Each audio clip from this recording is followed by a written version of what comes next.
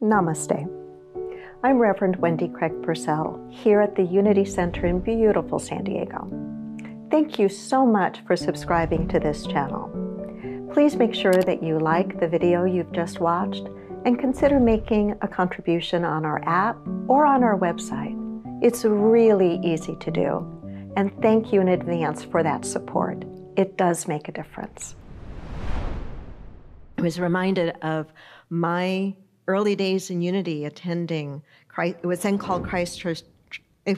called Christ Church Unity on Altadena Avenue here in San Diego, and Robert Stevens was a minister. We're going back a lot of years ago. And I can remember sitting in church one Sunday, and he was talking about creativity. And he said, everybody's creative. And I remember hearing that and thinking, I don't know if you do this with me, but I would argue with him in my mind. So I suspect that you argue with me in your mind too. Anyway, I was arguing with him in my mind. I thought, I'm not creative. I had this certain concept of what a creative person is, and I didn't fit that concept in my own mind. But he went on to say, we create the life that we're living.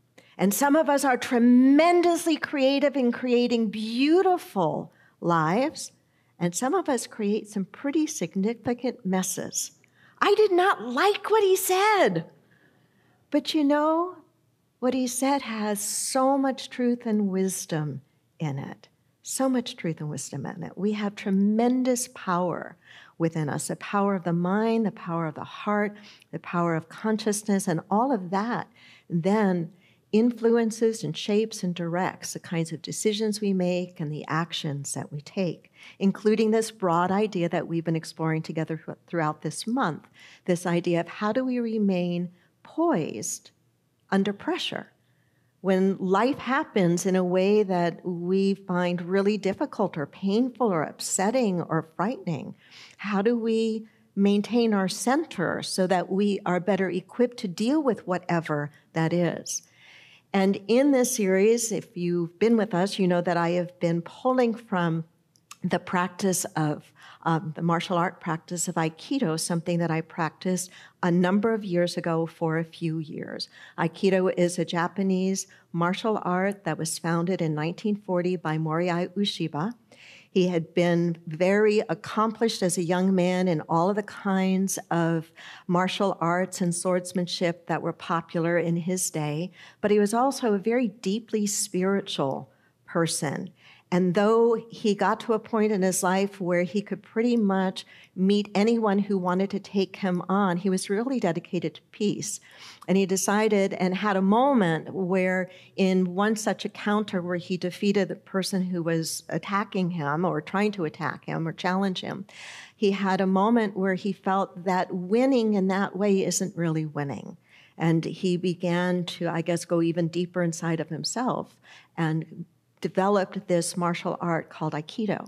And the reason that I had wanted to take part in this was because I wanted to feel in my body the kinds of things, the principles that we teach in metaphysics and science of the mind and in unity, principles of flow, principles of what it really is like to be centered, to feel one's own power, not power over someone else, but to feel authentic spiritual power and to be able to use that in a positive way in life.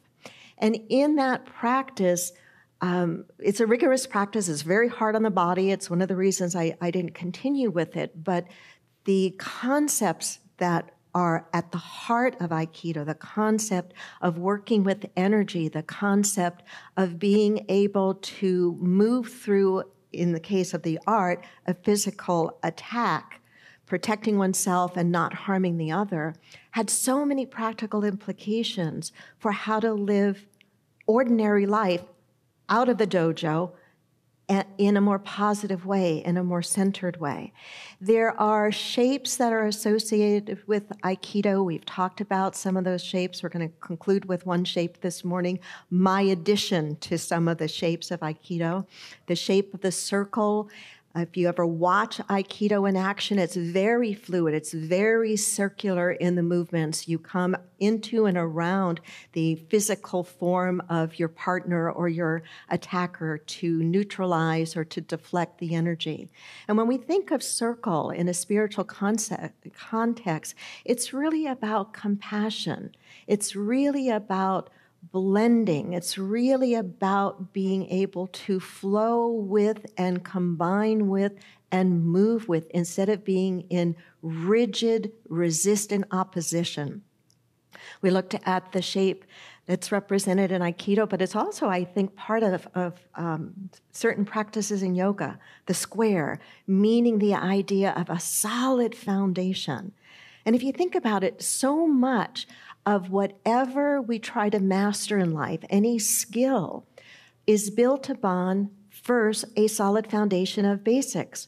Whether in music, it's the basics of the scales and being able to read music well and know how to play the notes.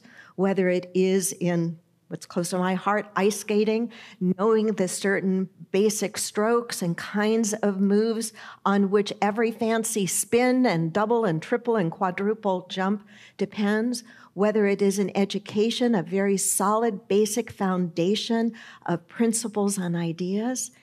And so just as on the mat in Aikido or in the practice of yoga or in the practice of life, having a solid foundation. For us, a lot of that has to do with our spiritual principles and practices. Do we know what they are? And then do we do everything that we can to live by them? This idea that there's one presence and one power in the universe.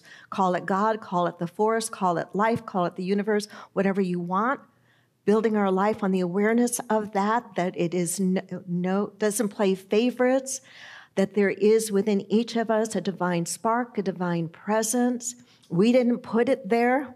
It's there because we are the offspring of the one. When we get that as our principle, one of our core principles, foundational principles, it impacts the way we talk to each other. It impacts the decisions we make. It impacts the second chances we give people, the way we look at one another, the way we hold ourselves. Anyway, those are just two of the principles we have of the five. But the foundational ideas and building one's life on that, going back to those foundations, is so important, especially when we're at a situation in our lives that feels unfamiliar or that feels stressful or frightening, or worrisome, to have that foundation, to have that core. And we looked at that. And then last week we looked at another shape in Aikido, which is the shape of the triangle, which is all about entering, it's all about initiating, it's all about not pulling back from life, not pulling away in fear, but being able to go forward in a very mindful, very concrete, very deliberate way. We talked about the idea of how many times we make things so much bigger in our minds, right? There's something looming in front of us, a decision we have to make, or an action we need to take, or something that feels frightening. And instead of eventually getting up off our affirmations and up off of our chairs and going right into it, we keep thinking about it over and over and over. Have any of you ever done that? Of course, we've all done that. We've all done that. Our thinking can take us only so far. That's a really important idea to grab hold of. Our thinking can only take us so far. And then eventually we have to get in and face and meet whatever it is. That's the triangle. That's the forward movement in Aikido. And I took liberty as I was working with this idea. I thought, well, what else did I see on the mat? What else did I kind of feel in my body? And did it have a shape? And for me, the answers were yes. And it was this idea of the spiral. The idea of the spiral. You know, a spiral is an open curve. Unlike a circle or an ellipse that is closed, a spiral is an open curve, and it can be on a flat plane or it can be on an inclined plane. And I thought about what I saw on the mat and what I attempted to be able to get better at practicing, this movement of rotation, this idea of using the life force, of using the life energy. And as I was thinking about this idea and thinking about the spiral, I decided to do a little bit of research. Is there any history about the spiral? Do you know that there is? Maybe you knew. I didn't know. But it is an ancient symbol that's found on every continent, and found most often at burial sites. Think about that for a moment, a spiral. And what it is believed about that, the reason it's suggested and believed, anthropologists say, is because it kind of evokes the feeling of the life, death, rebirth cycle, right? The spiral, ever rotating, ever moving upward. I remember a dear ministerial friend and colleague of mine, her name was Mary. We would talk about how sometimes we would find ourselves deep in our spiritual practice experiencing some of the same problems we'd had before, and how frustrating that would be. And she said at one point, but you know what? I'm frustrated and confused at a higher level. And I think she's right. You know, when we have this foundation and we work with these ideas to the best of our ability, life still happens to us. But it's like we've taken another turn around the spiral, maybe just upward a little bit more so that, yeah, we're still dealing with stuff, but from a different plane, from a different perspective. So anyway, it's an ancient symbol that's found on all of the continents, most often in burial sites.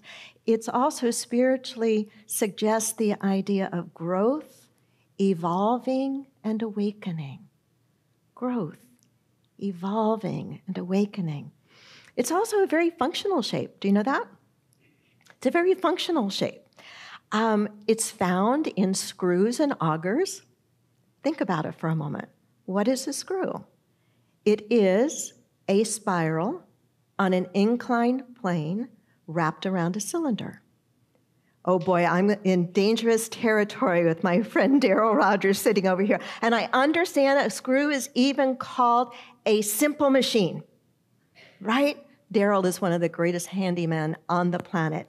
Anyway, when you look at a screw, what's the purpose of a screw? You think, oh yeah, to put things together, right? But let me make sure I say it right, especially since I have someone here who's far wiser than I am about it. So the spiral in the shape of a screw, an ordinary simple screw, is very efficient. It's efficient. It's efficient because the shape helps to amplify force by converting rotational motion into linear motion. So you're turning it, right? And the force that you use, the torque you use to turn the screw because of the spiral, because of the plane, it reduces some of the friction so that your power is transferred into more efficient use. Would you like to be more efficient in your life? Right? Think about a spiral staircase. I was thinking about this as well. You know, my mind was going in so many different directions as I was learning these simple concepts. Think about a spiral staircase. It's efficient, right? Why is it efficient? It's efficient because it does what? It optimizes space. It optimizes space. And so I'm thinking of all of these things and thinking about this idea of cultivating awareness and this idea of the life force. The very term Aikido means Aikido, the first syllable, I, means harmony. Ki means life force. And Do means the way. And so it is the way, it is a way of harmony with the life force, the life energy. Ki is the term for the life energy in Japanese. Chi means the same thing in Chinese. The life force. Think about that for a moment. That's you, that's me. We have an animating life force within us. In Aikido, the practice of cultivating chi or cultivating ki and being aware of it is very important in developing higher expressions of the technique. And students trained to become more aware of this life energy and how to direct it. But beyond Aikido, because you're not practicing Aikido, I don't think you are, and I'm certainly not practicing it, but I'm trying to practice my life better. Are any of you trying to practice your life better? Of course you are. That's why you're here. That's why you tune in, because we want to practice our life better. And so there's application to this idea of ki, or this idea of chi. Perhaps as I say the word chi, you think about the use of that in Chinese medicine, right? The life force, the life energy, the belief that the life energy can be improved by improving one's chi, and that when there is an imbalance in the life force, an imbalance in the life energy, one becomes ill. This idea of ki, or this idea of chi, this idea of the life force, is also part of the practice of, say, Zen mindfulness meditation, where it's used to really be able to bring clarity to one's thinking. Is that helpful? I think absolutely. This idea of life force is not woo-woo. It's not airy-fairy. You know how sometimes in some of our metaphysical stuff, the periphery, sometimes it can feel a little airy-fairy. Anybody feel? I'm too much of a practical person, and I relate to Charles Fillmore, our co-founder, who said, take what I say, but test it. Don't just take it and believe it because I say it. Take it and test it. Take the principles and the ideas and see if they actually work in your life. They should be practical. They should bring about some sort of positive, measurable change and improvement. Our life force, our life energy, this chi, this ki, is real. One of the most powerful demonstrations of it, I think, is a very simple one. And you might find it fun to do, after church today, or with a friend or a loved one. And it is, you need two people. One person puts their arm out. The other person tries to push their arm down. And if I've got my arm out, I'm the person who's trying to resist you as you're pushing my arm down. And depending upon the size difference between us, and depending upon the our physical strength, some might be able to resist a little bit more than somebody else.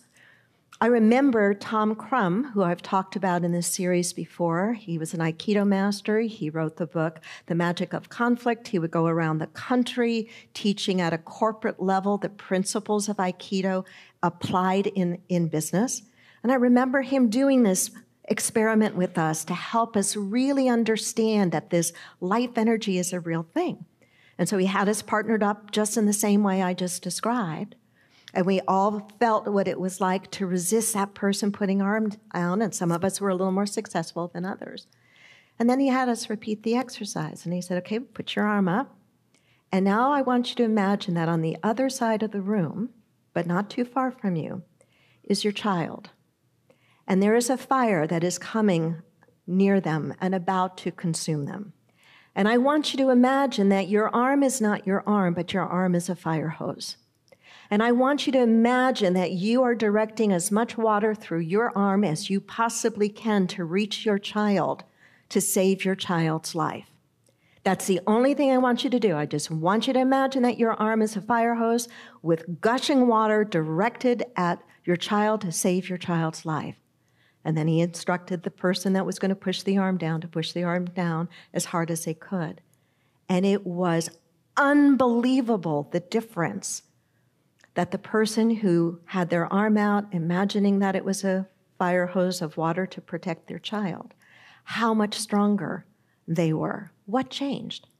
Did they suddenly get bigger muscles? Did they suddenly gain mass or physical power in the way that we usually measure it? No. It was this thing that we all have. This life force, this life energy, but we were being told in that moment in a very specific and very deliberate way what to do with it. And that made all the difference in the world. Made all the difference in the world. As I think about that, I think about Myrtle Fillmore, the co-founder of our Unity movement. I'd have to go back and drill down into some of her writings because I don't know if she actually talked about or used the word ki or chi, but in her success in healing her body of tuberculosis, she was in her 40s, she had been given 6 months to live, and she was told that she was going to die of tuberculosis, something that was very, very common in that day and age. And she was determined, she was a mom, she was determined to find something that was going to help her. And without going into a whole history of it, which included things she learned and heard and affirmations she started to use, but what she also started to do was to direct the energy, the life energy in her body toward healing. Because all throughout her life, she had been focusing on that life energy in a completely different way. She had been raised to think of herself as kind of a weakling. But here she was being told something different, and she changed not only the story she was telling in her head, that was an important changing point, not only the story she was telling in her head, but she started to work with this life energy in a very concrete and very deliberate way. She would talk to her body, she would talk to the cells in her body, she would visualize and imagine the life energy coursing through her body, nourishing and feeding all of the cells of her body. In 2 years, she healed herself of tuberculosis. She lived into her late 80s. It's this life force. And so on a practical level, when we think about exercising poise under pressure, when we think about this idea of cultivating awareness and connection in life, we want to be aware of this tremendous force of life energy that every single one of us has. We may not be deliberately using it as much as we can, but that's either our ignorance of the fact that we can use it and direct it, or we've just not done it. But we have that capacity to think about and be aware of this life force, this life energy. In the days of the Fillmores, and I think probably in the days of Ernest Holmes as well, there was a word quickening that was very popular that you read in early metaphysical writings of quickening the life energy, quickening the life force. It's the same idea here. It's activating, it's amplifying that which is already within you. I think about it in a couple of ways. I think about this life force, and I think about the imagery of a spiral. And to me, it is about being a radiating center of something positive. Imagine if we all took on as a mission every day to be a radiating center of love and peace, not just to hold the thought for ourselves, but to actually feel that we are a pulsating, radiating, generating center of love and peace. What might that be like? Certainly it can't hurt us, right? Probably feel really, really good. And who knows the energy, because there's so much between us. Just because it looks like there's space that's empty, it's not empty. It's not empty. We feel one another, and the more we grow spiritually, the more aware and sensitive we become, the more we feel that subtle energy. We feel it sometimes if we come into a place like this where prayer and consciousness have been a steady practice, we can feel the lingering of that energy. So anyway, to use this in a practical way could simply be a commitment to say, I'm going to practice for a few minutes every day to be this radiating center, to imagine something positive emanating from me in 360 degrees.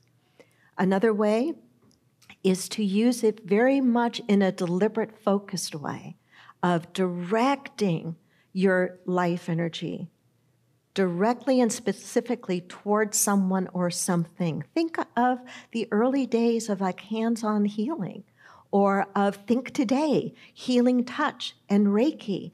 There's an element of this in that, right? The direction of that life energy specifically towards someone that you perhaps have been told are in need of healing.